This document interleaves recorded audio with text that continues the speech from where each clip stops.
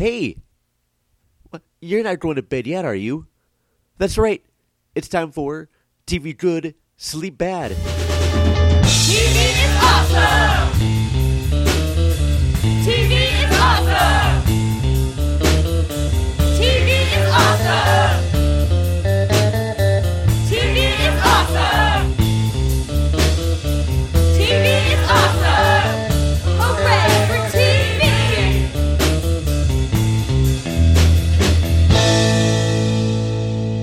And now, here are your hosts, Daniel Lackey and Elwood Jones.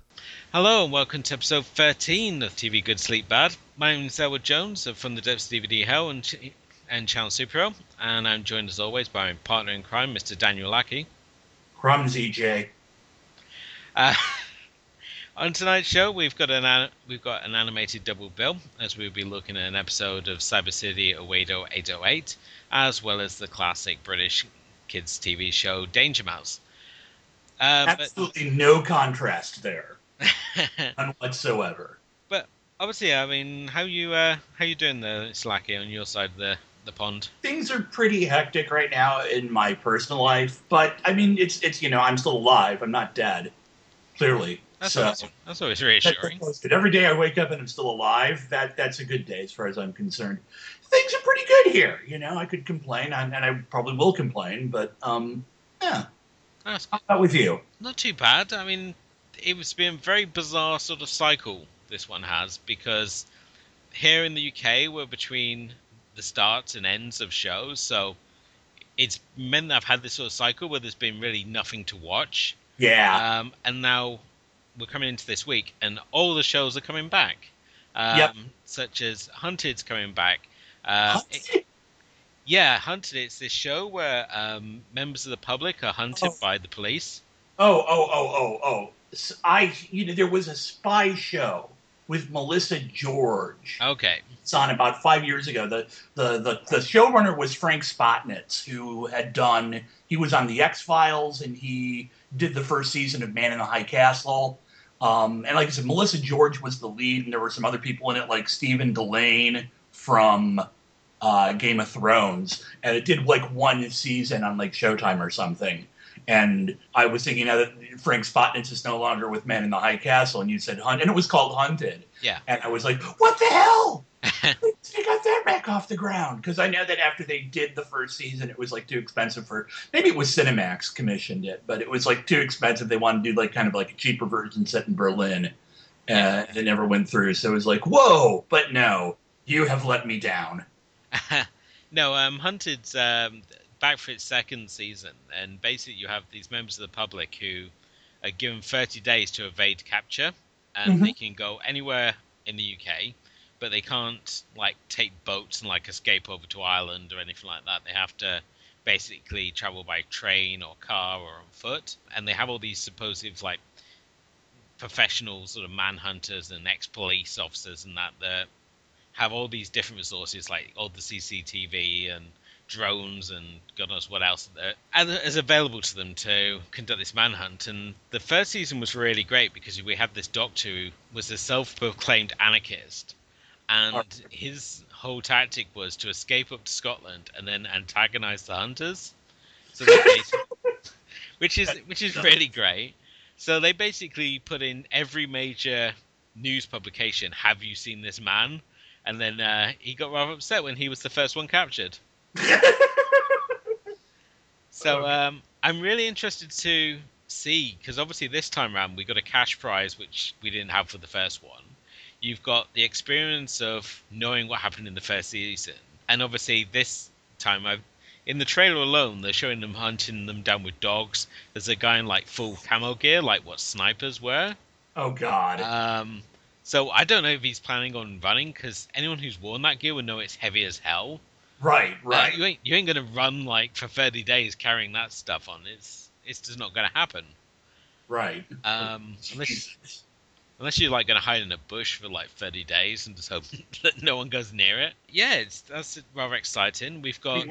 I have decided we need an American version of that. Okay. Well, the Russians back in the 90s, they did a similar sort of show where the people on this game show were like they had to steal a car and were hung by the police for real, and they had to be arrested for real.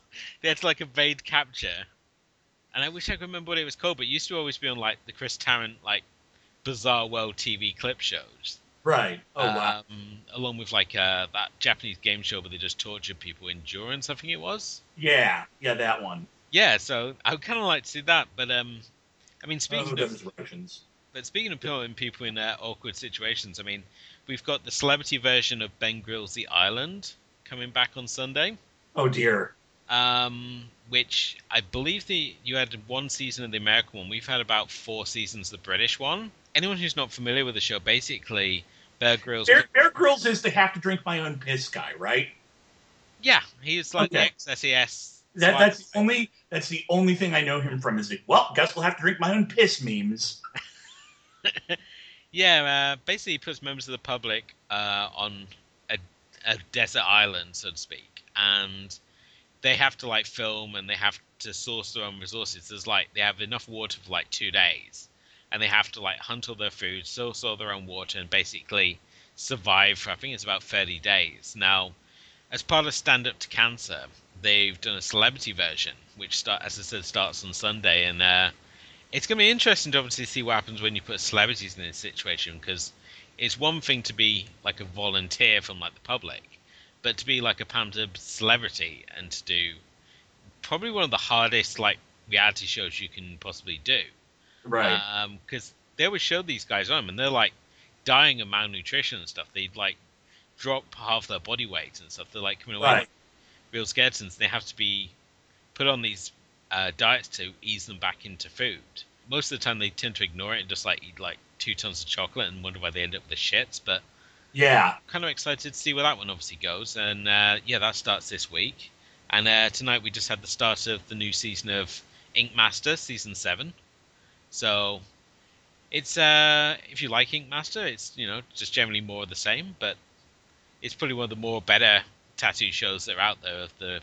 Just so many now for some reason. We just had this huge obsession with tattoo programs, be it tattoo fixing or just bad tattoo programs or just now tattoo competitions. We're just really on a real kick with it. But Iron Tattoo Artist. I mean, like it was to you, obviously been holding your sort of attention. Yeah, I've been catching up because we're in the same position here as you are in the in the U.S., where our TV season is just about to get going, and we're kind of getting out of the summer season, which for me was dominated by. I spent an unholy amount of time this summer watching celebrity game shows from ABC. The Steve Harvey hosted version of Celebrity Family Feud, which had some really interesting ones. Unfortunately, Dave Foley of Kids in the Hall did not do as well as I'd hoped in one episode. But on another episode, pro skateboarder Tony Hawk had his family on. He was actually very good. Along with that came, I think, and Michael. I don't remember Michael Strahan fronted the $100,000 Pyramid, a new match game with Alec Baldwin. So that's what I watched mainly over the summer. And now that those are done, you kind of have that month-long dead zone for the new season started. Yeah. So I caught up finally caught up the first season of Mr. Robot, which if season 2 is as good as season 1, this could be Mr. Robot could be my new favorite show. It's definitely got my favorite soundtrack. Yeah, I think Mr. Robot season 1 is such a standout show for Amazon Prime to have that. My issue with season 2 is that it kind of goes off the deep end, and I mean I'm only about 4 episodes in. So I don't know whether it's sort of like the long game with the season like the first season was. But yeah, I find myself kind of struggling because it sort of set up this idea in the last sort of two episodes of the first season of what the show's about. And now it seems to be it felt very much like it was being crushed under the weight of this idea. Uh-huh. I've not actually seen anyone sort of say anything much about season 2. I know everyone wanted to talk about season 1, but for some reason, season 2, no one really has really said anything. So I have no idea whether it pulls it all together or what happens. So I'd be curious to obviously see how it goes when I obviously get back into season 2. So there's been that. I polished off Black Books. I think I mentioned this the last episode. I had just finished series 2 of Black Books. I had never gotten around to, and I just finished up probably about 2 weeks ago the third series of Black Books. Absolutely freaking hilarious. Yeah. And then speaking of hilarious, and you know this because you and I discussed this a little bit, I finally got around to the first season of Silicon Valley, which, oh my God, I think Silicon Valley could be my favorite comedy program since the IT Crowd. Yeah. It really is. There was a point in, I think is it the penultimate or the finale, the one where everybody just goes on this gigantic riff on how many hand jobs T.J. Miller can deliver. Oh yeah, it's the final one where he figures out the compression rate based on how many dicks he can suck at the same time. Yeah, and I'm just sitting here watching this, and it's like everybody's taking it seriously, and I'm like, holy shit. This is I don't believe it's like, I know this is an HBO show, but I don't believe I'm watching it. And it is a show where I've basically heard of, like, T.J. Miller, I think, is the only main cast member I've ever heard of. I don't know who this Thomas Middleditch is. Martin Starr apparently had been on Freaks and Geeks, never watched that, so I have no idea who he is. And it's just, it is just an absolutely brilliantly cast show. It really, the guy that played Gregory, you said that he died of lung cancer? Yes, unfortunately he died of lung cancer in the middle of filming, and Mike Judge was like so into his performance that he didn't want to just replace it, bringing another actor to play the role. So I can't remember if it's in the first season or the second season, but his character is essentially has an ending. What does frustrate me though is that they obviously give this character an ending, and then they essentially bring in another character who's essentially the same but female. At the same time, the person that they bring in is absolutely fantastic, and they play it different enough. But you can't help but feel that someone's like put some notes in. It's like, oh, we really needed this character, so we need to find a way to put this sort of character in there. But it surprises me that a show so spot on about the current climate of the tech world would come from Mike Judge, the creator of Beavis and Butthead. Right. And I mean, anyone who's obviously seen any interviews with Mike Judge, especially if you listen to Mark Maron's interview he did with him for the WTF podcast, we know that he's actually a pretty switched on guy, and that he only got into animation because claymation took too long to do. Right. And I mean, he was working on like F-16 fighters and stuff like in the Gulf War, and he was saying like, with the whole, when Top Gun came out, it was just like this big propaganda movie and stuff, and they fudged all the details to say F-16s were used when it was mainly Warthogs. Yeah. And then most of the time you'd like be sent out to bases and they'd like maybe see like an F-16 off in the distance, and that'd be the closest he ever got to working on. But at the same time, all his paperwork and that was coming back saying, yeah, you're working on F-16s because this is part of the propaganda machine. Yeah. But yeah, he's delivered a truly phenomenal series, and I think it's one of my favorite shows currently. I know that whenever we have like a box set of it come out here in the UK, that I will just sit down and I will binge away at that series. And it's great, the natural progression as it's gone on series by series. Right. Just seeing how these characters grow, how the idea of Pied Piper grows, and it's been very natural over the course of the seasons, and you're rooting for these underdogs who are basically the smartest guys in a world where everyone's supposed to be super smart, but basically everyone's a moron. Right. Because they kind of believe their own hype when you look at Gavin. Even to an extent, T.J. Miller's character, whose name I don't remember. I honestly never thought I'd see T.J. Miller do a role where he basically just spent most of the time talking about how awesome he was and could sell it. Yeah. but that was amazing. I love the part where Big Head's basically brought in to be this because of his association with Pied Piper. They basically give him all these ridiculous promotions, and that when they first off, because they can't fire him, so they use this Japanese business motivation method where basically he's sent on the roof. But because they're Americans, they don't feel any sort of shame, so they just see it as an excuse to slack off. Yeah, they just basically sit up on the roof all day. And it kind of reminded me of my sort of like last days when I was working at the company I was at previously, and all our contracts were being transferred over to this other place. So we were basically required to sign on, but not do any work. So we just basically sat around playing Scrabble for 7 hours a day. And it was sort of like, are we supposed to feel some sort of shame or something? Is this like the same principle as the guys on the roof? We're supposed to feel some sort of like shame in our performance, but it was like, no, just come in and play Scrabble for 7 hours. So right. But yeah, Silicon Valley, great series. If you haven't watched Silicon Valley, definitely watch it. It's great. Definitely. It definitely gets the Lackey seal of approval. Amazing show. Amazing. The other thing, I've been kind of like binging on classic Doctor Who, so I've been like kind of just watching like gotten a whole new like stack of DVDs, trying to fill up the holes. I think I've only got 20 more to go until I get everything that's released on DVD. Nice. Then of course, the BBC recently announced that they're doing a completely animated version of one of the entirely missing Patrick Troughton stories, Power of the Daleks, which is really cool, and I hope that is a possible indicator of there was a period in which they were doing like the incomplete stories, and then they would get like they did like the Reign of Terror, 10th Planet, and the Ice Warriors. They would animate with the audio because they've got, even though the episodes are missing, people would record the audio as it was broadcast, so they would animate the animation to come along with the audio.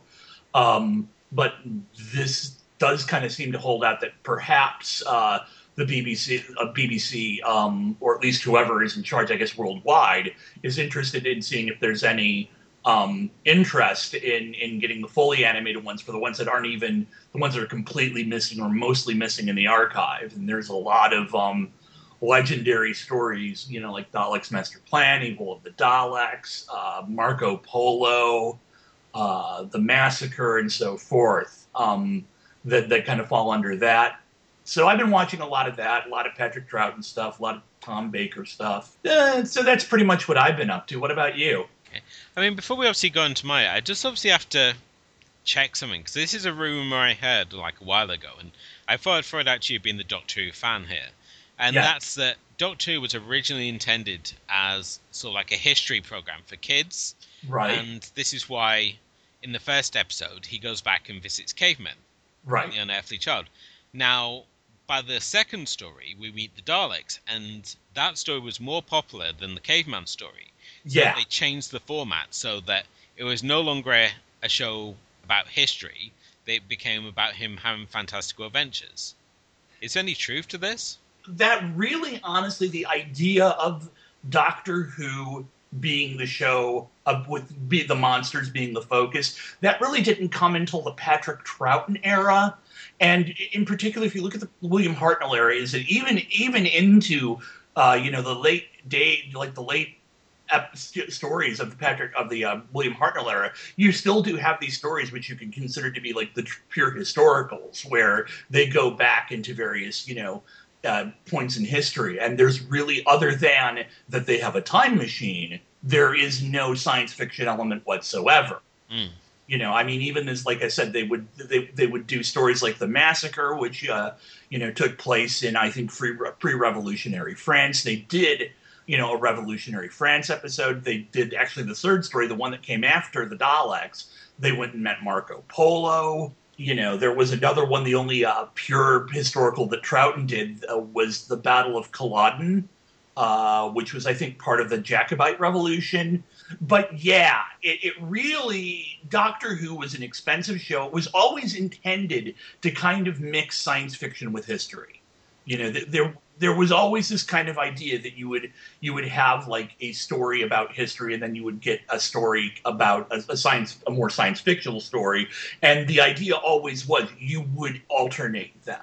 But a lot of people, the first story, the caveman story, really didn't impress a whole lot of people. Didn't really get much in the ratings, and it really is to an extent the Daleks that saved Doctor Who, because that's what really seemed to appeal to the kids. The kids liked the young children liked running around the playground with their arms outstretched, screaming "Exterminate!"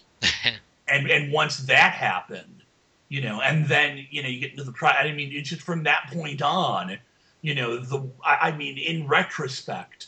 In retrospect, a lot of people liked the old Hartnell historicals, but they were eventually phased out because it was basically thought that wasn't what kids wanted to watch. Kids wanted to watch, monsters. Yeah. So, I think the Doctor Who project I would kind of like to see would be if they started adapting the new Doctor Who novels, the ones that came after the Sylvester McCoy era. Right. Around the same sort of time. The adventures. Yeah, just so we could see things like Combat Rock, where Doctor Who meets cannibals. Yeah. And those are the stories I would like to see them adapt in some form or another. But I think Doctor Who's now too family wholesome these days to venture into that territory. Yeah. I was reading it for a while, but I had to put it down. But I was reading, actually. I've picked up the new adventures at used bookstores and stuff, and I was reading one called Transit, which was by Ben Aronovich, who had done the McCoy. He had written Remembrance of the Daleks, which is the one that takes place in '63, the McCoy era. That one, and that's got a scene in which a woman, I think, drinks some water and brings some water to taste semen out of her mouth. And I'm sitting here like, this would never fly on. I don't even. This would never. I don't. That's something that's like Torchwood level. That's not like, yeah. They did do an adaptation back in the David Tennant years. They did do an adaptation of one of the novels, the Human Nature one, where the Doctor went back to like pre-World War I Britain and turned himself into a human. And taught it like kind of like a sort of Eton style, high class. Yeah. I guess they're called public schools there, where part of the whole thing is just to train tomorrow's leaders today, where like half of the cabinet from like 50 years on would have all been in this class, and he was a teacher there. They adapted that for the show, and it turned out pretty well. It also always made me wonder, because I think it was during the Sylvester McCoy years, we obviously had some of the darkest stuff coming out, and I remember those ones absolutely terrifying me as a kid. And I think that was why I was always kind of disappointed when it came back. Not only the fact that they'd employed Billy Piper to be the bloody assistant, right, but the fact that it was just so hammy. But what can you expect? This is modern BBC, Yeah. But I'd like to see like a more, I guess, subdued tone taken, because with in the future. But I don't know if that'd fly. I don't know if that's what people want to watch. To be honest, I mean, it's what I think a lot of more diehard Doctor Who fans would like to see. But I mean, diehard Doctor Who fans are only a fraction of the audience, and it's got to have it's still. My understanding, it's still kind of like a linchpin of Saturday nights, even if the scheduling is a little bit more erratic than it used to be. I think I tapped out Doctor Who along so the time I got the new ones. I still watch the classic ones, but the new series holds nothing for me, and Torchwood is just kind of just a bad joke. Yeah, John Barrowman's going around saying he wants to get Torchwood back, and Stephen Moffat's blocking it, and I'm like, I remember thinking to myself, who the hell really wants Torchwood to come back? Yeah. I mean, Torchwood, like, the first season was horrible. The second season was a moderate improvement, but still pretty dire. Okay, yes, Children of Earth was really, really, really, really good, and they followed it up with Miracle Day. I didn't even bother finishing Miracle Day. Yeah, dear God. As soon as I realized that Gwen Cooper wasn't going to die anytime soon, I just stopped watching. Yeah. And it just basically you can tell that like, oh, we're doing the adult version of Doctor Who, so we use lots of bad language and sexual Right. references and stuff, and we'll make Captain Jack bisexual so you can hump everything in sight. And I think, yeah, the last one that I really enjoyed was the special that they did with the three Doctors trying to get onto the reunion. Oh God, yeah, the Five-ish Doctors. Yeah. Yeah, that was really good. That was I loved to. I actually turned that on and watched it a couple weeks ago. That really, I always thought that was absolutely. There's just so many little moments in there that I love. Peter Davison signing and getting irritated by the fan who's got the Tom Baker T-shirt. Stuff like that. John Barrowman's huge secret that he's really straight and has two kids. Just all this stuff like just brilliant stuff like that, and it really, really shows. I thought Peter Davison, I guess, I in particular, I just had this brilliant sense of comedic timing. Oh, definitely. And Sylvester McCoy's sort of very natural comic. Yeah, Colin Baker is. I never really cared for him as a Doctor, but I loved him in that. Oh yeah, This is rampant egotism. Some live television. How bad can calling Tom Baker be? Then you have John Culshaw doing his Dead Ringers impersonation. Hello, dearies. I'm stuck in the sodding time vortex again. But Features even more of me. it's brilliant. It really is probably one of the best things to happen to the new Doctor Who series in like a long time. I would readily watch like an apartment like a roommate sitcom with Peter Davison and Colin Baker and Sylvester McCoy. What the old Doctor's just waiting to be invited onto a reunion special. Yeah, Peter Davison constantly bugging David Tennant. For myself, though, it's been bizarre because everything I've watched has been sort of like documentary and reality sort of based. One of the shows I forgot to mention when we were talking about new shows, though, that's The Jail, 30 Days In, which is returning this week as well. Okay. We talked about that on some of our earlier episodes. Basically, they take these everyday people and put them into a real working jail and basically see how they cope. They pretty much fail to, from what I understand. Some of them, they survived really well. There was the stay-at-home mum, and everyone thought she would like quit, but she managed to make it to the end. You got the teacher, who everyone sure was like on drugs or something, who basically was being targeted by the inmates. So he got himself put into isolation, and then decided he was gonna just eat nothing but crap, and then got himself constipated and made it so they had to be removed. And then basically they spent the rest of the series tearing into him. Brilliant. But yeah, that obviously comes back. But as for what I've been watching, I mean, I've just finished the second season of Married at First Sight. Okay.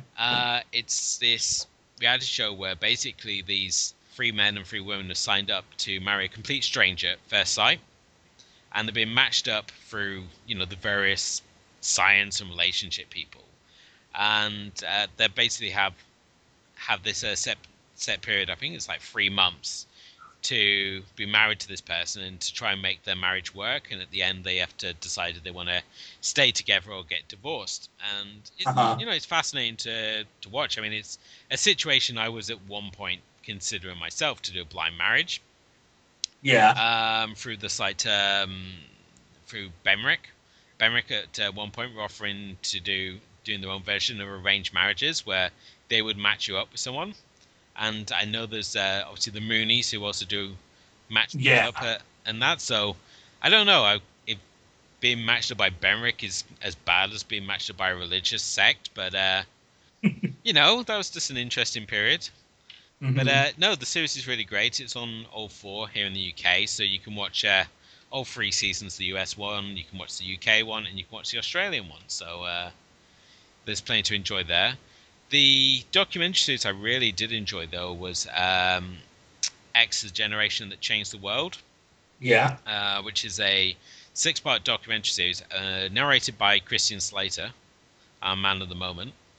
And it basically charts the history of Generation X and highlights key figures and how they basically changed the world. So people like Barack Obama, Steve Jobs, and like the Right. creation of Apple. All these sort of like key figures. I mean, they marked Julian Assange as being a Uh-huh. key Gen X figure, and Uh-huh. basically they're like saying that when he came out and stuff, we were all kind of disappointed because he was just not the guy we figured he was going to be. He was some scruffy guy, and now he's just some scruffy guy in house arrest. Yep. But yeah, if you get a chance to watch it, it's a really fascinating series, and it's bizarre because I'm 83, so I'm essentially Generation Y, I believe. Yeah. So I'm 2 years out, but thought I was a Gen Xer, but I guess I'm more post MTV generation. Yeah, you're a millennial. I can't be a millennial. I don't see myself as a millennial though, because millennial I saw as being like, these kids from 2000 onwards. No, they don't have a that generation doesn't have a name I yet. think they're Generation The generation. Yeah. Oh. No, your most. I think most general definitions of millennial tend to basically go somewhere between like 80 to like the early 90s. Yeah, because So I'm being being from 73. That makes me basically kind of like tail end of Generation X. But hey, your generation, you're born in '83. You're born the same year as Edward Snowden, I think. So there you go. When they talk about how important your generation was, when they have that documentary, you'll have Edward Snowden. is it Generation Y was a difficult one because essentially we'd been given all the tools, but we didn't know what to do with them. Yeah, So I don't know when they obviously do the Generation Y, the generation that did, the generation that sat on its ass or whatever they're going to call it. But yeah, I don't know what they're going to say about Generation Y when we do the retrospective of my generation, because it's weird. It goes Generation Y and then it goes Generation A apparently. yeah. Why is there no Generation Z? I don't know. So yeah, as a modern history piece, I thought it was really quite fascinating. And on the trashy end of the scale, still watching Are You the One?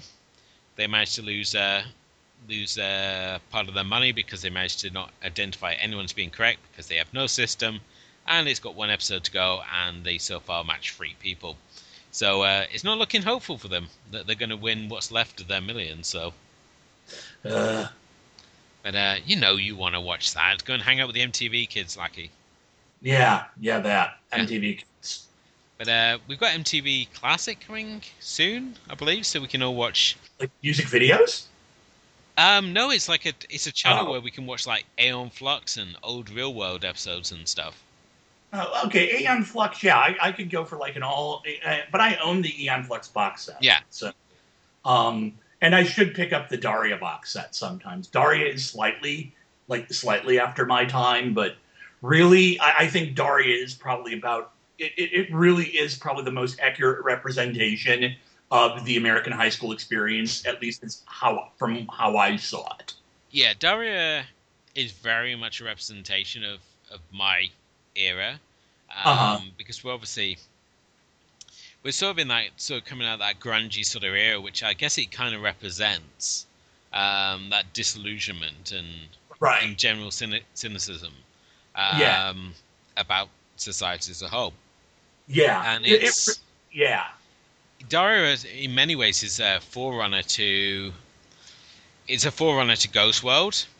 Uh And huh. as I've said before, you can pretty much chart the evolution of like Enid and Rebecca in Ghost World because you start with Welcome to the Dollhouse, the Yeah. Todd Solondz picture. Then we obviously enter into high school, which is Daria.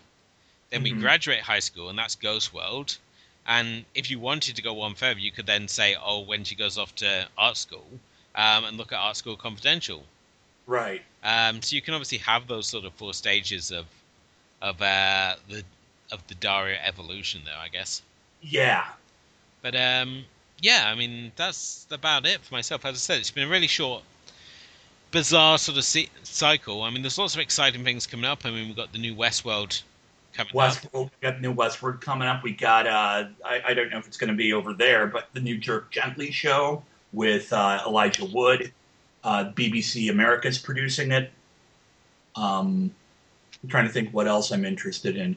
I'm interested in the new Kiefer Sutherland show. They're called Designated Survivor. There's a new time travel show called Timeless, I think. Yeah. That we're producing. Trying to think. I know there's got to be one or two. Black Mirror is coming back in October. It is, and it's going to be on Netflix and 12 episodes long. Yeah, Charlie Booker, whatever his name is, he made a deal with Netflix. So it's like, wow.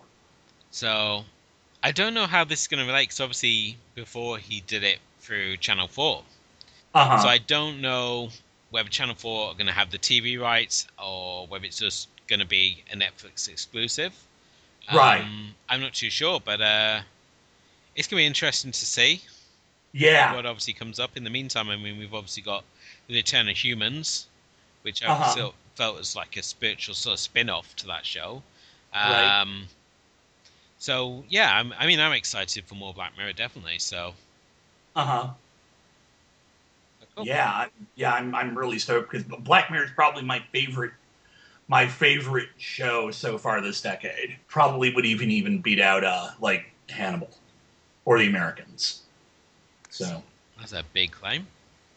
it is. Yeah, you heard it first. You heard it here. Black Mirror, better than Hannibal. Better than Hannibal. Right. I mean, obviously that wraps up what we've been watching. I guess we've nothing to do now, but obviously move on to the first of our selections this evening, which is Cyber City Oedo 808. This is one of my selections, and it's a series that I remember watching back in the late 90s. I'd say it was about 99 to 2000 that I first came across this series, and it was originally released as an OVA, an original visual animation, and back in the sort of mid-90s, it was very popular that you would release these sort of mini series onto VHS of anime series. So, and this particular series, Cyber City Radio 808, was released as a part of a free series set called the Cyberpunk Collection through Manga Entertainment. The other two series it was released alongside was AD Police and the really grotesque and splatter gorehound favorite Genocyber. Even now, Genocyber's hard watching for myself. It's not got any easier with age, but Cyber City 808 is a fantastic little show, and it's one that's had something of a little cult following, and it's now that we've got such a big drive in anime, especially with things such as Crunchyroll and all these sort of series coming out, that you have a lot of older anime fans in particular going back and wanting to watch these older series because of how different they are. Because being an older series, it's high in violence, swearing, and gratuitous rock soundtracks, as we'll probably go into a bit later. But the series itself is set in the future, and basically you have these three convicts who are serving time in a space penitentiary, and they're offered a chance to reduce their sentences by taking on essentially suicide police cases. With each case that they serve, they will have time taken off their sentence. So very similar in a way to obviously what Suicide Squad did, what we've seen with things like The Dirty Dozen. This is my response to that was going to be absolutely nothing then like Escape from New York. Yeah, I mean, again, you can draw the Escape from New York comparison, the fact that they've all got the explosive collars, so yeah, if they don't complete their missions in a set time, they get their head blown off. Uh-huh. This first episode that we're going to be looking at, it's titled Virtual Death, or if you're in Japan or the States, it also went under the title of Time Bomb or Memories of the Past. And in this one, we got Sengoku, who's sort of like the gunslinger of the trio.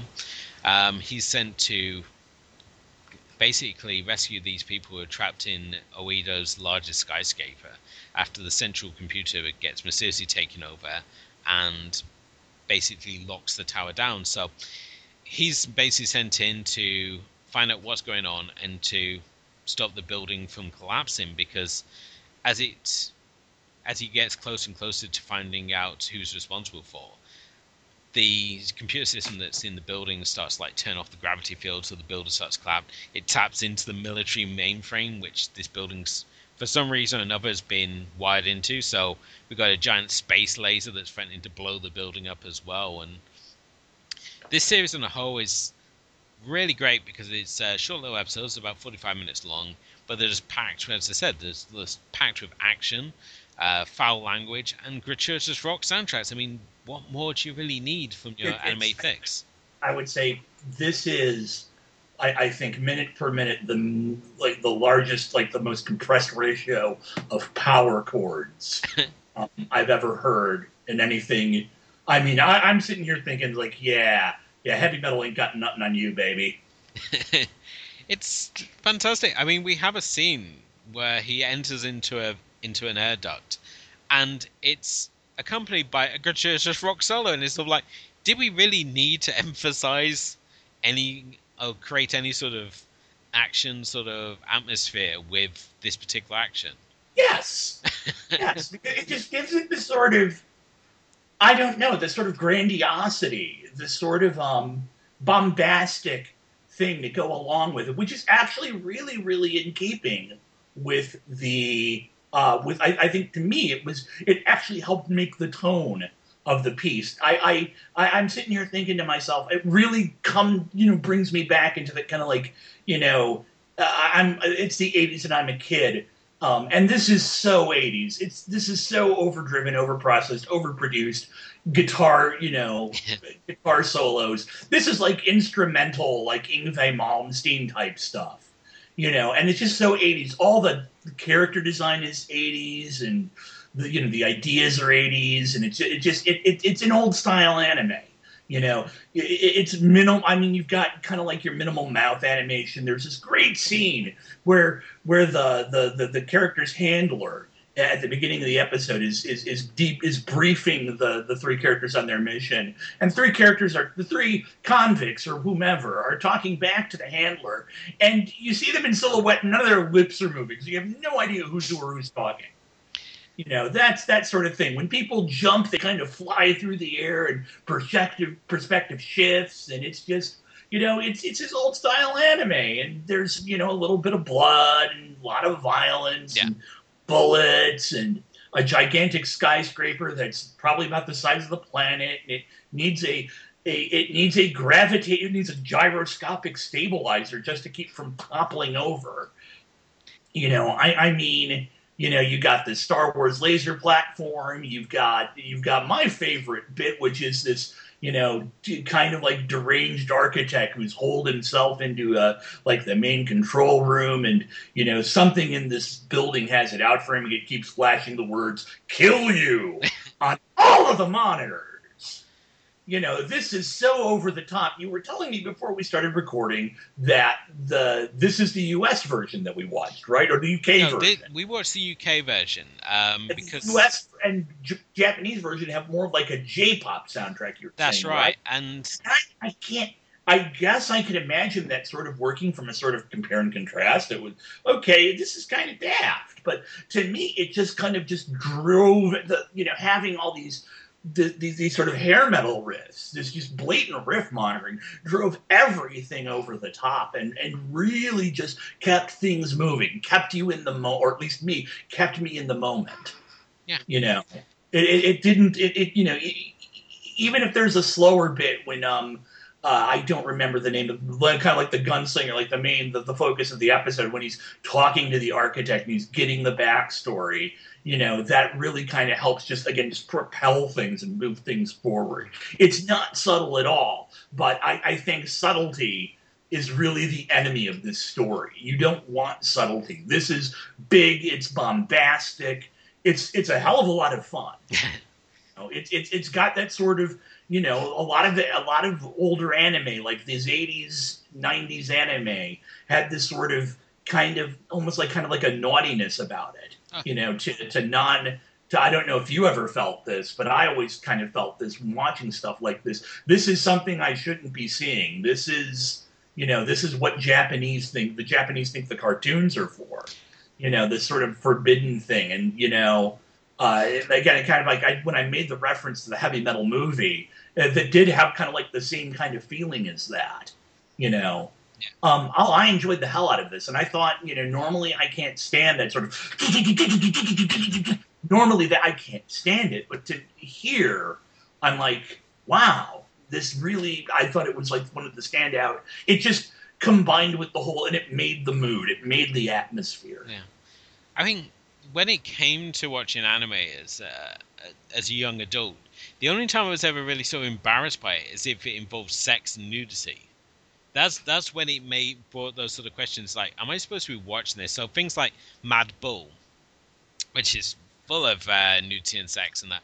If you watch like Legend of the Overfiend, like one of those notorious hentai titles, and as we've mentioned obviously before in when we're talking about anime, is that these titles obviously came over here with very little background to them. Right. So unless you had like a copy of the anime encyclopedia, there's very minimalistic information apart from like fan sites on the internet. There's no like Wikipedia so you can get any research, and you don't have the reference that when you look at things like Legends of the Overfiend or like hentai in particular, it's the way of getting around Japanese censorship, which obviously frowns on genitalia. So whereas you can't show a penis, but you can certainly show a tentacle. Right. And this is why Japanese animation is so rife with like demons and tentacles and schoolgirls in compromising positions. Right. Because it's able to get around it, and these things would obviously be shown in love hotels and Japanese brothels as a form of pornography. Yeah. I don't know why they had to be so hyper violent for this purpose as well, but each to their own. But these were like obviously the titles that were being really sort of heavily pushed for some reason. It was like those sort of titles, and the sort of cyberpunk, the very sort of sci-fi sort of titles. So you have things like this and like Akira, Ghost in the Shell, Akira, yeah. Akira was really kind of like I mean, once you had graduated from, Speed Racer to Macross or BattleTech, yeah, the next logical stepping stone from there was like Akira. Well, this is the thing. Akira was produced, 88? And I think so. 87, 88. Late 80s. Yeah, and it's still considered the benchmark which all anime is measured against. Yeah. I mean, this particular series, it was directed by Yoshiaki Kawajiri. I apologize for any mispronunciations there. Now, he should be a very familiar name for anime fans because he not only gave us this series, but he was also responsible for giving us Ninja Scroll, Wicked City, Demon City Shinjuku. Later, I mean, he did the Vampire Hunter D Bloodlust. He did a segment in the Animatrix. He did the segments World Record and Program. He was responsible for those as the director. And he also worked as a screenwriter for Zumi 2. So he's really sort of a key figure, especially in like the 80s anime scene, as he sort of established this style of action anime, especially with things like Ninja Scroll. Ninja Scroll is still one of my favorite action animes, and it's one that, even though we had a series for, and it was directed, it was developed by Kawajiri, it never sort of tapped in, and even with like the ripoffs of things such as like Ninja Resurrection, they just never seem to capture that wonderful zaniness, the colourful characters that we obviously had with that Ninja Scroll. And it's what I love about Cyber City, Widow 808. Even if you just like focus on our three sort of convict police officers here, we've obviously got Singu, who's like our gunslinger. We got Goru, who's our mohawked hacker. We got Benton, who's the transvestite hitman. So it's a colourful group, and each of them have their own episode, even though they will appear in each other's episode. This is obviously Sengoku's episode, and it's interesting because he's the only one who's given a robot sidekick. Yeah. And Varsus, who he spends most of the episode sort of arguing with, and Varsus is essentially this clunky R2-D2 sort of character. If you need like someone to hack into a computer system or to open a grate or just provide you with some muscle, he's like the go. But he's just this lumbering filing cabinet on wheels Yeah. that basically spends his time being shouted at and abused. I mean, we have this wonderful. Just an example of how great the dialogue is. At the end, we have Sengoku who says, "Go fuck yourself, Gugu. Listen, you miserable good for nothing piece of tin-plated scrap iron. Either you reduce my sentence, I'm going to fucking break you up. But first, I'm going to take you and shove you right up Howard Gass's ass, where you goddamn well belong." This is the great thing, and we got lines such as the opening where we see Sengoku and he's trying to apprehend this convict, and his opening line is "way past your bedtime, motherfucker." Yeah. My favorite, I think my favorite line, I think it's I know it's right at the end. I don't remember if it was the best, I don't remember if it was like the very last line of the episode, but it was Sengoku. And talking to, I guess there's a character that's supposed to be a fellow cop or like an actual cop. And she's like, I guess a love interest or something. He's definitely got a thing for him. And they're talking back at his apartment or somebody's apartment. And this whole thing, it's like, why don't you ask me out? And it's like, well, you're a cop and I'm a crook and I've got all this stuff. And he just goes out as a guy and I'm broke. And the way the dub actor, the way the voice art is just delivered, and I'm broke. I just love that. And that's the other thing I kind of liked about this. It's got these classical, like, dubbing voices. I mean, these are like the voices you hear in like every 80s dub of every 80s anime. You know, and it's got this guy who talks like this. Yeah, I mean, Shinguku's voiced by Stuart Milligan in the UK version. And, I mean, you may recognize him, really, because he played Colonel Stark in Doctor Who Animation Dreamland. Okay. He also played the US President Nixon in the Doctor Who episodes The Impossible Astronaut and Day of the Moon. Oh, that guy. Okay, yeah. Yeah, he's done various other bits of voiceover work. I mean, he's in Rocky Legends, in Farscape the Game, and Pac-Man World 3. Yeah. So, you know, he's done bits and pieces. He's one of those few voice actors who've done live action as well. So, yeah, I think he perfectly couches the thuggish nature of Sengoku. Basically, I mean, out of the three, he basically doesn't want to be there. And he doesn't give a damn about any rules he's supposed to be following. So such to the fact that he admits that he's hungover, even though he's not supposed to be drinking. But he doesn't care. He's got this weird loyalty. And I think it's basically the fact that he's backed into a corner and knows that if he doesn't do these jobs, that he's going to get his head blown off. Yeah. That he obviously does it because otherwise he'd... But in the meantime, he sees like no reason to sort of like play against his type. He's just basically there to do the job, and he does it as thuggishly as possible, but he'll get the job done. When we have the end scene where we obviously find this we'll just say spoiler alert now, when we find the supposedly dead architect and he's now wired into the mainframe. Yeah, cyber zombie. Yeah, and he's able to predict which way that Sengoku's going to go. So he basically realizes he's going to walk through and he's like, override this. Yeah. He's just such a badass. And it just makes me sad that we never got more than these 3 episodes. Another one of my favorite bits is when he's going off. You know, he's gotten the backstory from the guy who's holed up in the command center, who was one of the other designers of the building. And there's this, you know, a 30-year spoiler here, people. You know, he killed the other designer of the building, the other architect, and now that architect, the dead one, is some sort of zombie, and it's become one with the computer system. And Sengoku is going to track this down, and the handler is basically saying, "Okay, well, we figured out that the building wants to kill the guy you just left, so go back and kill him." And Sengoku's like, "Nah, I'm not going to do that. Fuck you." Yeah. You know. I want to know what's going on here. You know, and it was just like, whatever it is that he's told to do at any given time, he's going to do the exact opposite, which a lot of the time I find that annoying, but here I find it just kind of refreshing, really. He's just a guy who he's a bad guy. He has absolutely no fucking illusions that he's a hero, you know, He's just gonna, he's got to do this shit because he's been roped into it. He's on the ropes. He's in. They got him over a barrel, and he's gonna do it. But he's gonna do it his way, and he's not gonna take any shit from people. Yeah. He's gonna, and if you give him an order, he's gonna do the exact opposite, just to basically piss you off. Well, I mean, he's facing a 300-year sentence.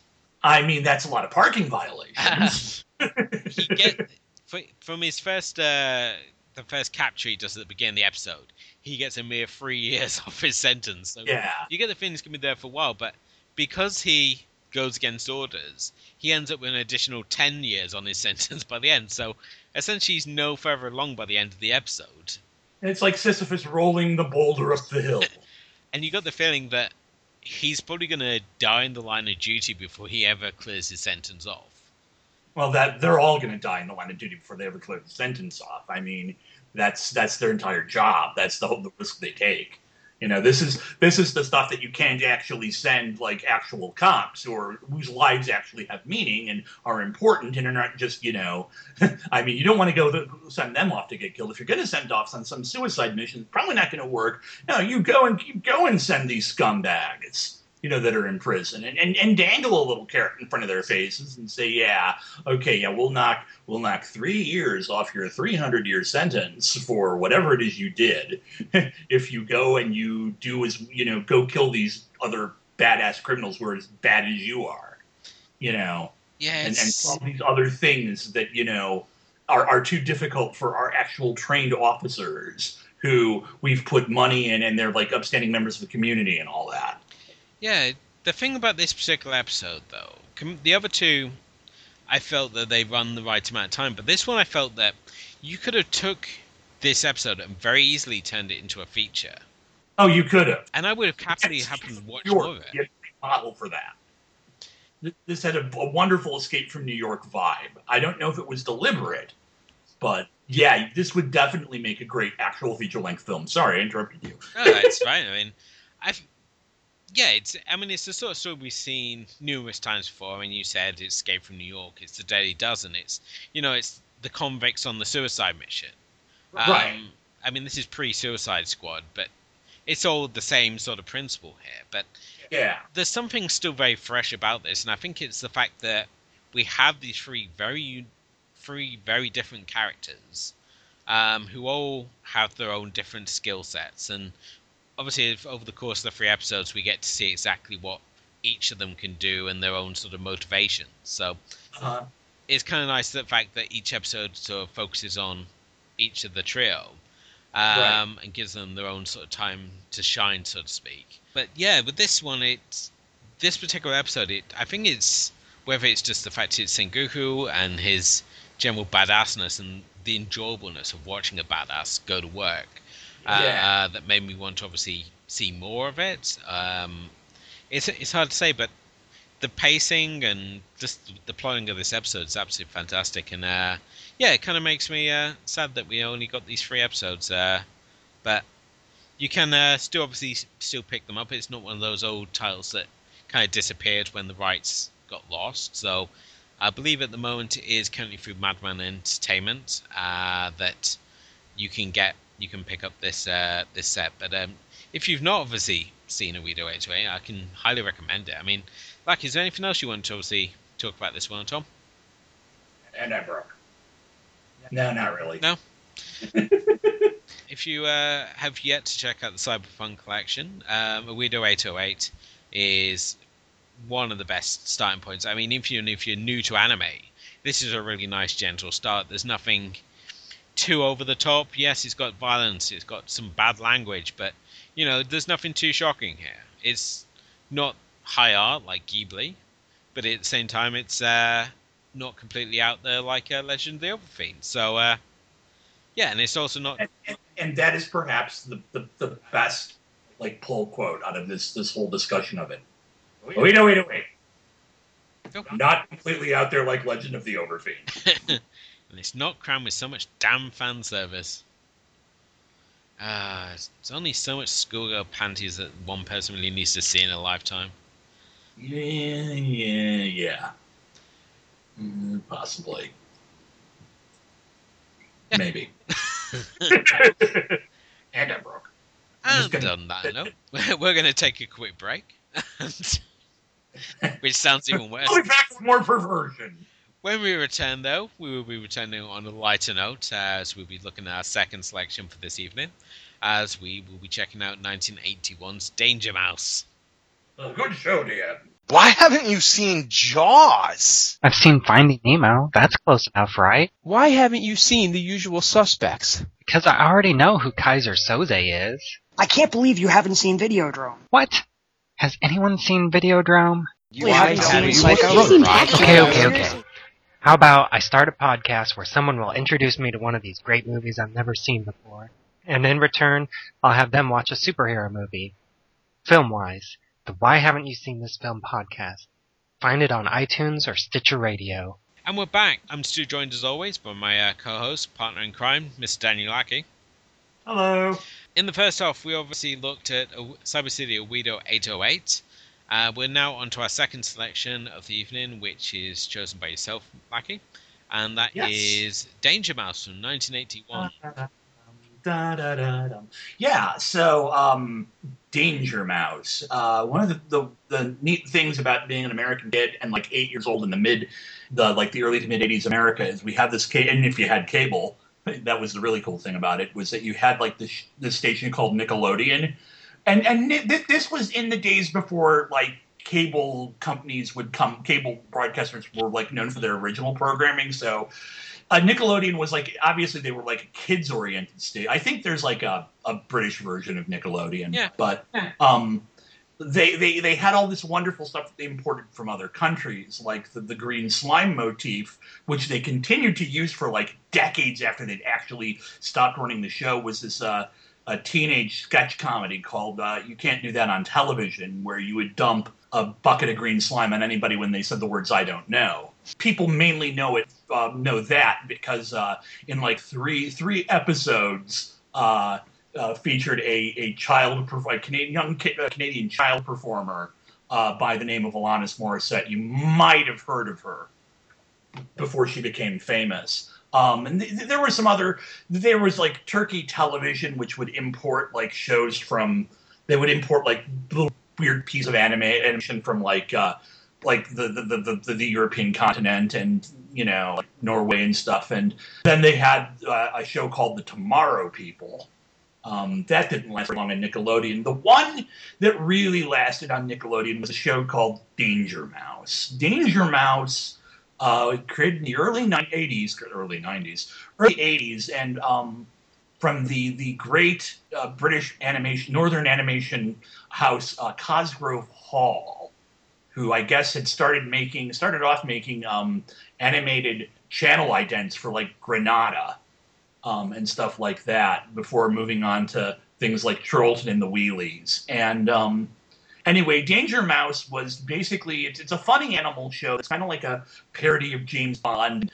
You can obviously tell the main source of the title, Danger Man, with the AK secret agent, the kind of spiritual forerunner of the prisoner, and stuff like that. And also has like I think a kind of like a streak of the Avengers in it. Danger Mouse is a secret agent who lives. He has a little lair. He's an anthropomorphic mouse who lives in a lair, kind of like a secret headquarters underneath a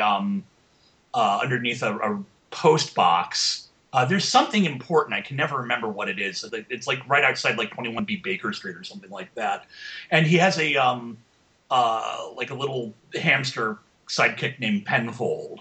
And together they save the world from the villainous plots of Baron Silas Greenback, who our friend Todd Liebnow at Forgotten Films podcast described as Sidney Greenstreet with a hoarse voice. He and Silas Greenback and his crow henchman Stiletto would always get up to some sort of evil plan, and it was up to Danger Mouse and Penfold, this meek little hamster, to kind of like solve the problem within like 15 minutes.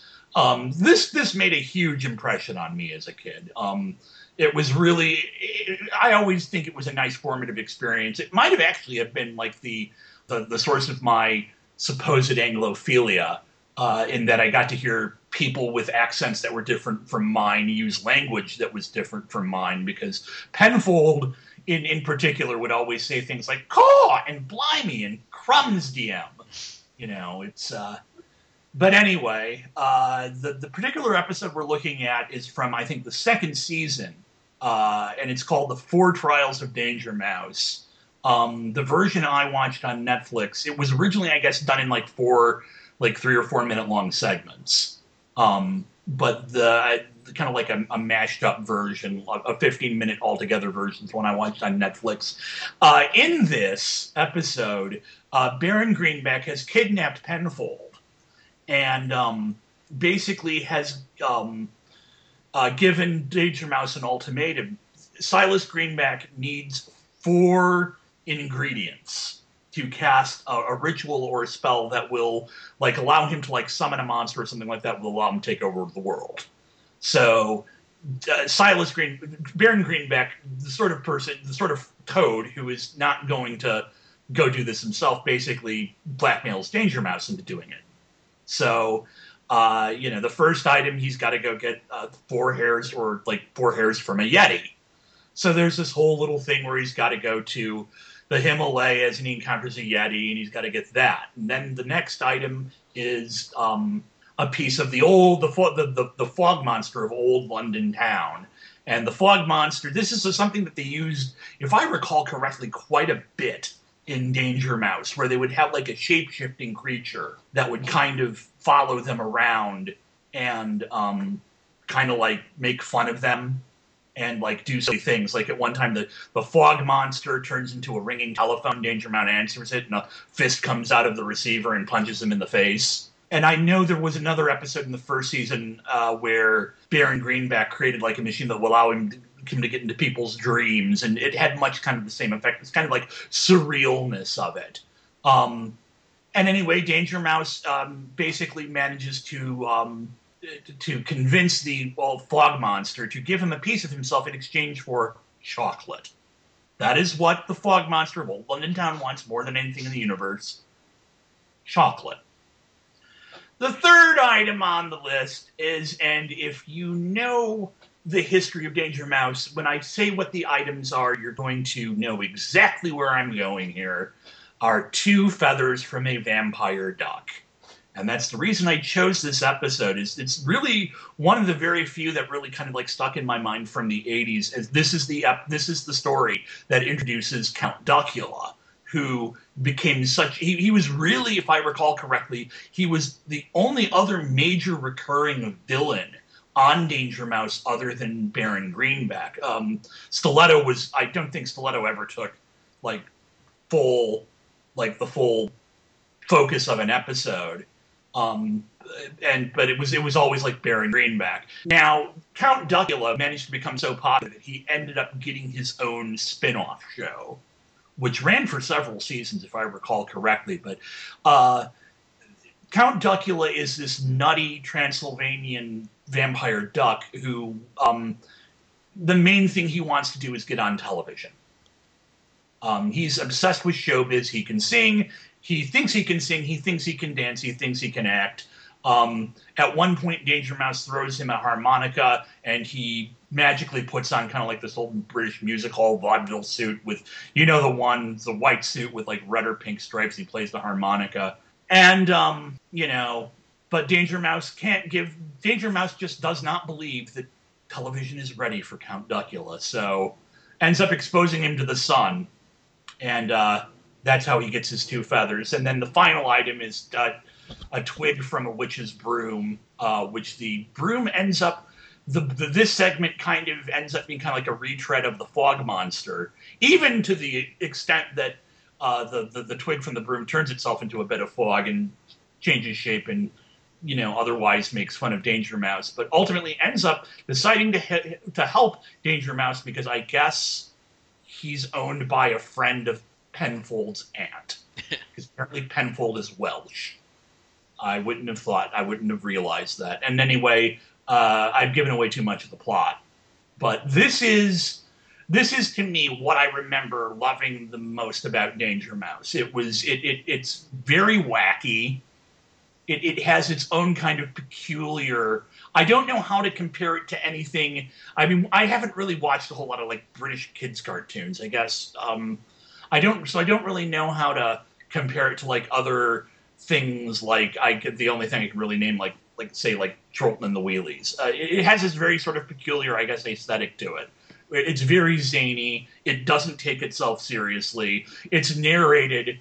That has a narrator that regularly, and all the characters regularly break the fourth wall. It's got this, it has a zaniness to it, but it's also got, it's also known for, it's also got like verbal humor, and it's just, it's it. And this really made a kind of big impression on me as a kid, into the sort of things that I thought were interesting.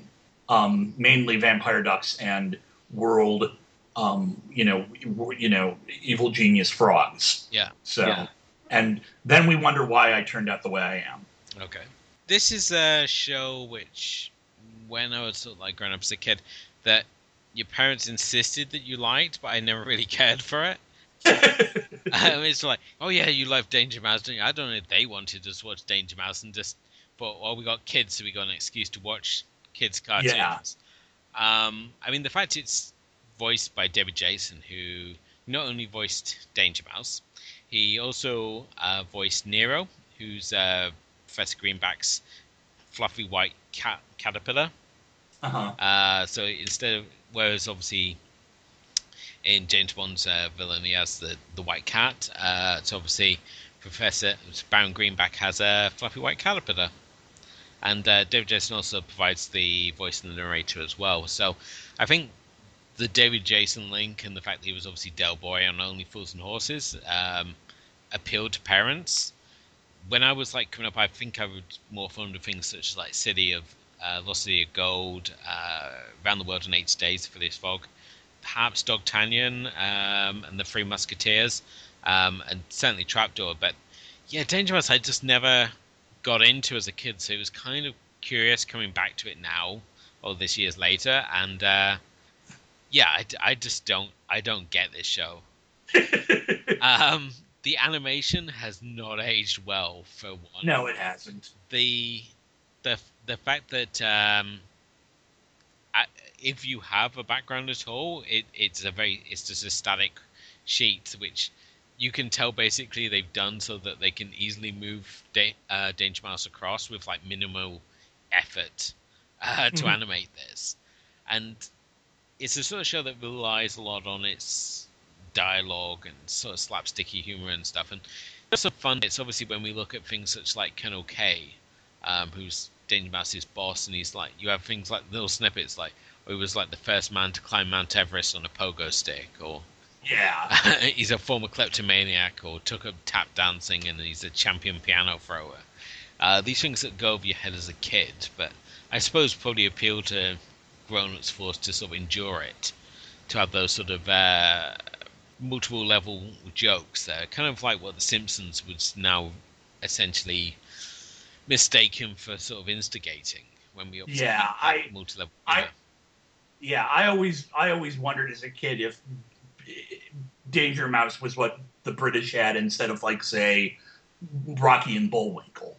I mean, you can obviously draw the comparisons between the two, especially with things such as, like, Stiletto, the Crow. The fact he has, like, a Cockney accent. It's essentially the same as, like, the Russian accent in Rocky and Bullwinkle. It's interesting because I when I watched it as a kid, Stiletto had a Cockney accent. Yeah. And when I watched this episode, he has an Italian accent. He's got a Chico Marx accent. And I'm like, wait a second. No, that was Stiletto's Cockney, and I looked it up. Apparently, they redubbed the voice for the American market. Oh, yeah. Because they thought Italian Americans would get offended by a Chico Marx accent.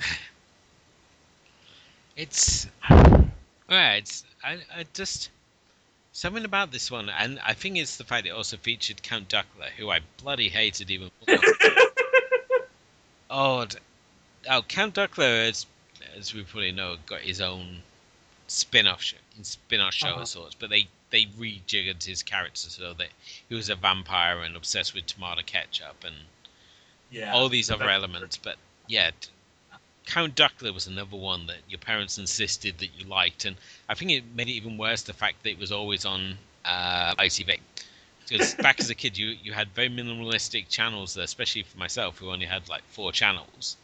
So you kind of had to make do with the cartoons you got, and Count Duckula always used to be on. It's like, for Christ's sake, can we show something else? That being said, I mean, Danger Mouse certainly has a legacy. When Channel 4 over here did the 100 greatest TV kids sort of TV shows of all time, it came out 3rd. Wow. So, I mean, it was only beaten by The Muppets and The Simpsons. Wow. And yeah, it's Cosgrove Hall, who obviously did Danger Mouse. I mean, they did some absolutely great stuff. I mean, they did the original animated version of the BFG. Yeah. They did the adaptations of both Weird Sisters and Soul Music for Terry Pratchett. Right. Their version of Soul Music, in fact, actually made me enjoy Soul Music, the book, so much more. I think mainly because music translates better into animation than it does into a book. Yeah. But no, if you're a Terry Pratchett fan, definitely check out the version of Soul Music. Even into kind of like the modern day, I know they've shuttered since then, but they did some interesting stuff in like the early part of the new millennium. They did a webcast that I guess had initially started. They did a webcast, which, if I remember, I'm not 100% sure if this is true, but I had heard a story that it was basically what the BBC ended up doing instead of the Buffy spinoff that they were working on, the Giles Ripper, that one, and it ended up being they did a webcast. I think it was called Ghosts of Albion with the actress, I do not remember her name, who played Tara, Willow's girlfriend. Okay. They did that, and then later on they also did another webcast that was supposed to be the official continuation of Doctor Who before the Russell T Davies revival got announced, and that was the Scream of the Shalka, which had Richard E. Grant as the Doctor and Sophie Okonedo as the companion, and a brief moment from Good Tennant. But yeah, I mean, they've done some interesting and good stuff. But yeah, this is definitely, in terms of quality of animation, this is basically like sub Hanna-Barbera of the time period, with the looping backgrounds and all that. Yeah, and it's hard to, I mean, obviously Cosgrove Hall, in terms of children's animation and just what they gave to British kids TV, I mean, they definitely can't be denied. I mean, they did some fantastic stuff, as you said already. I mean, these are the people that finally gave us Christopher Lee playing Death. Yeah. With the Terry Pratchett projects that they did. Right. And I mean, they also did Avenger Penguins, which was kind of like a forerunner to Biker Mice from Mars.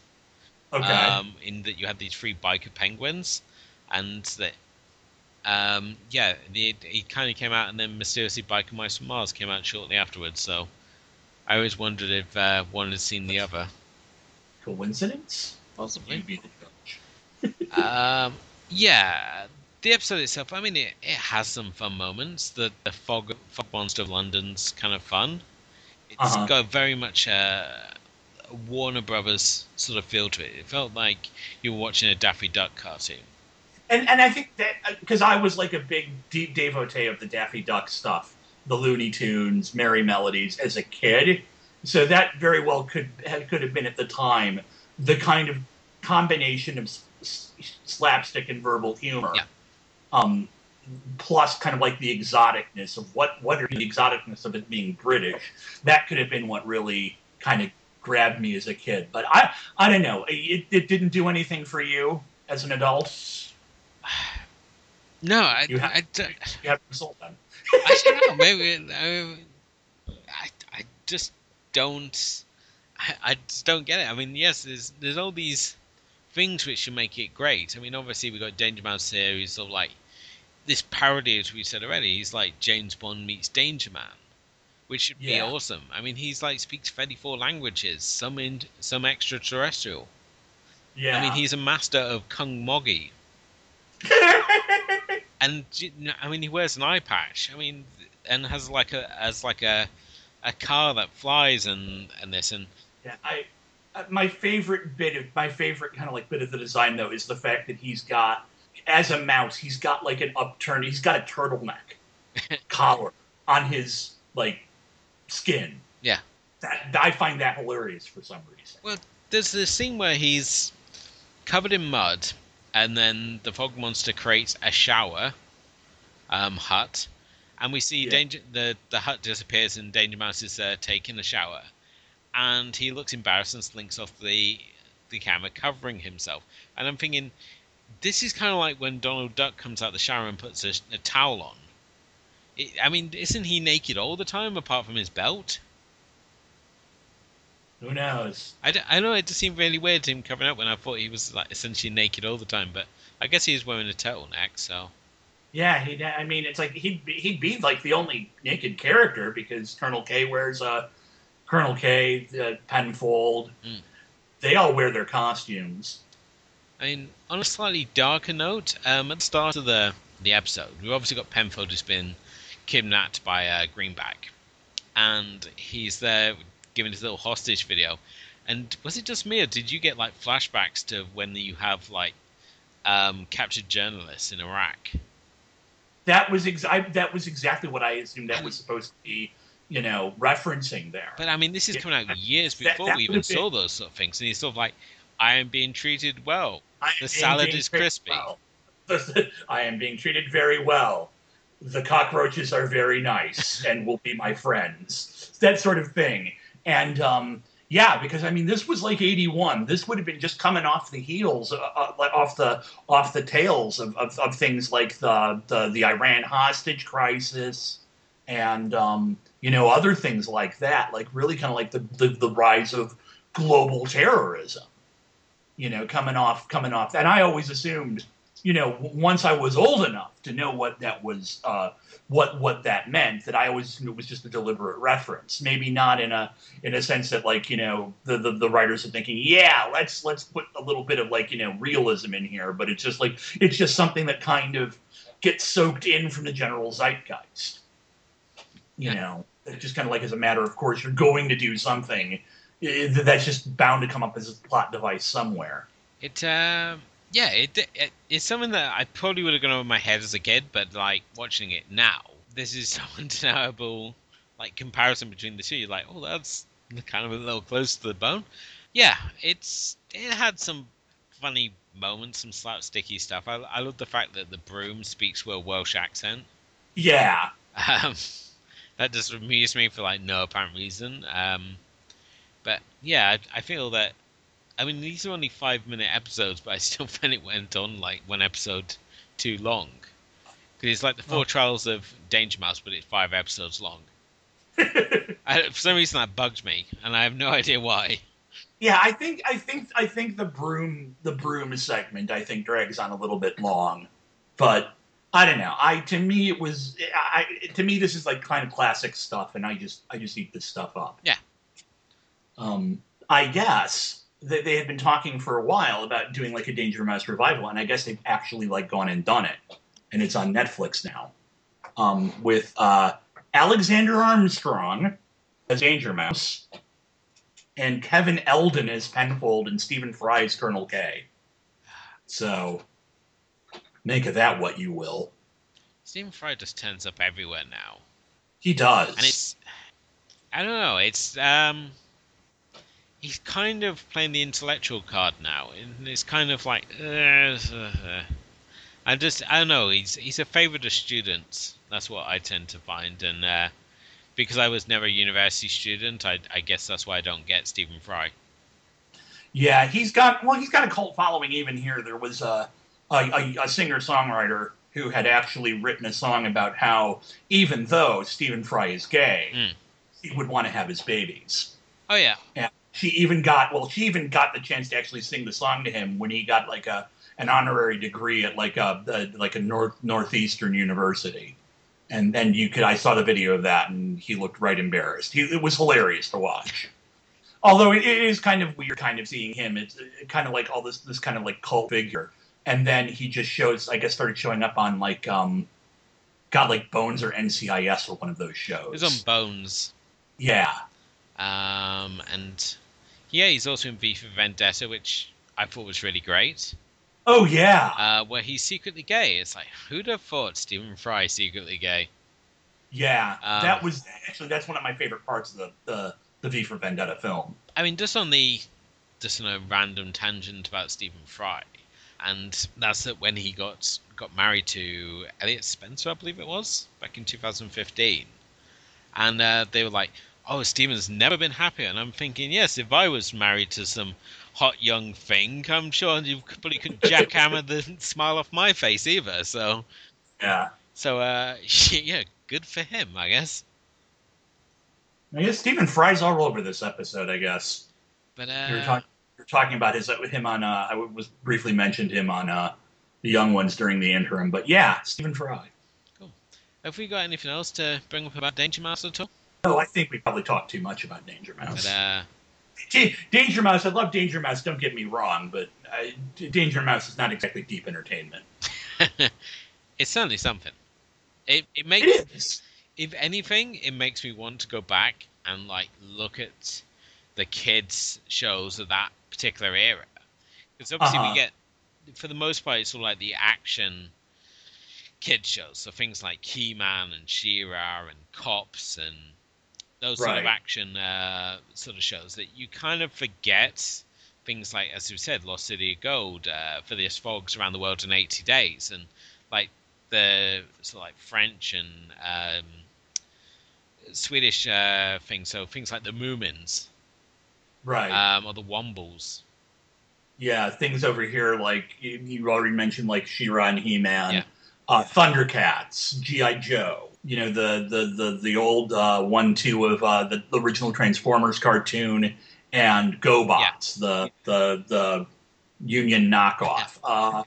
Another show that really kind of like owed a lot to like the James Bond setup, Inspector Gadget. Yes, Inspector Gadget was another of those shows where I could either take it or leave it. I think I enjoyed the character Bones, the dog. Yeah. But the actual main character himself, I thought he was just so incompetent, it annoyed me as a child, which really says a lot. And the fact that they never showed Dr. Claw's face. Yeah. But saying that, if you want to hear a really great impression of Dr. Claw, make sure you tap up Jake Lewitt at Live vs. Film. Ooh. As he does an absolutely spot-on one. There was a celebrity version of Lamperty. Check out the accent. And he does a round of questions as Dr. Claw. And it is pitch perfect. I was supposed to go on there and play zombie Ronald Reagan. Okay. Constantly shifting into zombie Jack Nicholson, because my Reagan always shifts to Nicholson after a while. Yeah. But I think I had a work thing and I wasn't able to make it. Okay. That's a shame, because I was really looking forward to that one. I also found out that Todd Lee, now Forgotten Films, has only recently discovered the Wombles. And I thought everyone knew who the Wombles were, but apparently not. I know the name the Wombles. I've never seen them. Yeah, upper ground, underground, wombling free. The Wimbledon, Wimbledon, wombling free. Making use of things that folks leave behind. Interesting. I'll show you the Wombles. Tell you what, I'll put it on the board now. And one of these episodes, we'll sit down and watch the Wombles. There you go. There's a fun afternoon, two grown men watching the Wombles. Yeah. But, yeah, that's another part of my childhood we'll cover on another episode. But, yeah. Right, so, I mean, that brings us... Childhood. That brings us to the end of another edition of TV Good Sleep Bad. Obviously, next episode, what do you bring to the table, Lackey? We're going to do the pilot episode of a little kind of cult, I guess you'd call it a vampire soap opera. The vampire soap opera from the 90s that wasn't the Dark Shadows revival. I think it ran for like 8 or 9 episodes on the Fox network in the United States. It was called Kindred the Embraced. kind of known in cult circles as it was the TV show that was based on the tabletop role-playing game Vampire the Masquerade, produced by Aaron Spelling. It starred C. Thomas Howell as a vampire hunting cop in San Francisco. I remember watching a few episodes of the show when it was, because I was like a gigantic role-playing game geek, like in 1994. I'd still be now if I could get anybody to like actually play. But yeah. Anyway, so I remember watching it. I'm kind of interested in seeing how it holds up, and it will loop in with, it will tie into the whole, Halloween thing, vampires. Cool. For myself, still staying on the Halloween sort of theme we've got going, I'm going to be bringing an episode of the sort of spiritual sequel to The Young Ones, and that's Bottom. Yes! I'm sorry, I've never seen Bottom, and I've always wanted to. Okay, this is a show my mother hated, which meant that me and my brother loved. And pretty much every kid that we knew at school loved Bottom as well. And I mean, this would be the show that you would set the video player to record because it started at 9 o'clock and you had to get back from Scouts. So you would like encourage your dad to drive really, really fast to get that 15-minute drive back so you could watch Bottom on BBC Two. But we're looking at the second episode of season 3, which is their Halloween episode called Terror. This is an episode which features Carrots of Doom and a cattle prod. I'm just going to leave it at that because Bottom is a grown-up, foul-mouthed, sleazy, slapsticky comedy from two of the sort of punk pioneers of 80s, early 90s comedy, A. Davidson and Rick Mail. As I said, they worked together on The Young Ones, and then they came together again to do Bottom as part of this fantastic comedy partnership. And yeah, this particular episode is just one of my favorite episodes of the series. So I'm very excited that your first, obviously the first episode I show you is going to be this one, Lackey. So I'm going to be really interested to see what you make of this one. That is kind of like the alternative or the punk comedy scene of like the early 80s before, like, say, Richard Curtis like gave it all up to do tepid romantic comedies and Bridget Jones movies. Like the early stuff, like Young Ones. We got comic strip over here ran on MTV. So did The Young Ones and just other stuff. It was one of the things I was really, really excited. When we got the Colin Baker Doctor Who's over here. And they ran Revelation of the Daleks because Alexei Sayle is in that. Yeah. So it's like all these sort of like, that kind of scene, the whole Young One scene, not just Edmondson and Mail, but also, Chris Ryan, Nigel Planer, Alexei Sayle, Rowan Atkinson, the whole Blackadder crew. Just some of that stuff. From that period, and even like the early Dawn French, Jennifer Saunders stuff. Yeah. Is amazing. I think this is the thing. It's funny how these sort of outlaw comics at the time have gone on to be like respectable actors. Like, as you said, we got Jennifer Connelly, French and Saunders. Obviously, yeah. We got A. Davidson, Rick Mail. You got Rowan Atkinson and Tony Robinson. Tony Robinson now, like, legitimate archaeologist. He does Time Team over here in the UK. Oh, cool. But Tony Robinson is fantastic because of the fact that his career has basically revolved around doing things that interest him. So he liked doing comedy, and that's why he obviously did like Blackadder, and he then had kids, so he did Maid Marian and Merry Men. And he was like, I like history, so he does Time Team. And does these historical documentaries now, so But yeah, it's really interesting to like just trace all these careers of all these figures. Ben Elton, going on to do like jukebox musicals. I remember when I was in Britain back in 2004, there were posters all over the place for the Queen musical. Yeah. We Will Rock You. It's like by Ben Elton, and it's like by one of the guys that wrote Blackadder. Yeah. And how like it's like or things like Tim McInerney. The Percy Darling from Blackadder showing up on Game of Thrones this year. And I think the other standout one, I mean, Stephen Fry and Hugh Laurie. Stephen Fry and Hugh Laurie, Again, two names that you don't associate with punk comedy, but they're the ones doing like the parody of Gordon Gekko, where they just shout "damn it" all the time. Yeah. But they were kind of like, they really were the ones who were able to, they tapped into that yuppie 80s greed, especially. I think they were the ones who really sort of skewered that sort of the end of the 80s, and sort of, they were like just so spot on with like the social satire when you watch it. And then obviously they went on to do classier fare like Jeeves and Wooster. Right. But yeah, I think we're going to no doubt talk some more about British comedy in the late 80s when we... The great. I was the last thing I think Rick Mayall did before he passed away. I actually ended up reviewing it for the Nightmare Gallery a couple of years ago. It was a weird science fiction movie it was about weird science. It was science fiction, but it was like about a guy one of these people won like cheat death or like cure cancer or something like that. And Rick Mayall played like the director of this medical institute. Like the main character's boss, who was no, you can't do this and play God and they'll pull our funding. That type of character. And I'm like, if I hadn't gone into the film knowing Rick Mayall was in it, I would never have recognized him. But yeah, it was just Rick Mayall. Amazing. Bigger than Hitler, better than Christ. Yep. As his autobiography told us. Yeah. But yeah, that was just an amazing time for comedy and just an amazing scene to come out of. And I'm always up for like stuff like that. So I am going to be on the edge of my seat. Awesome. But yeah, that wraps up another edition, as we said. Thank you all for listening. As always, make sure that you hit us up on the old iTunes. There you can hit that subscribe button to make sure you never miss an episode. Maybe leave us some nice words or a rating. That's always appreciated. You can follow us on Twitter, which is at TV Good Sleep Bad.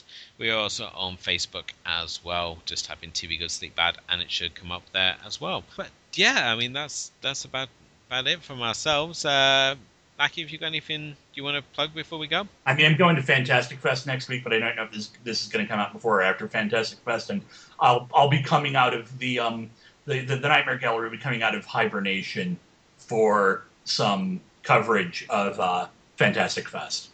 I don't know to what extent it will not go back into hibernation after Fantastic Fest, because my personal life is still kicking my ass, and basically I feel like a Hugo Award, and all the nominees are Vox Day. So, right now. So, but yeah, Fantastic Fest and stuff. So I guess take a look at the Nightmare Gallery, and if there's some Fantastic Fest reviews there, read them. Nice. Well, again, as always, thank you for listening, and we'll be back soon. So keep it strange. Bye-bye.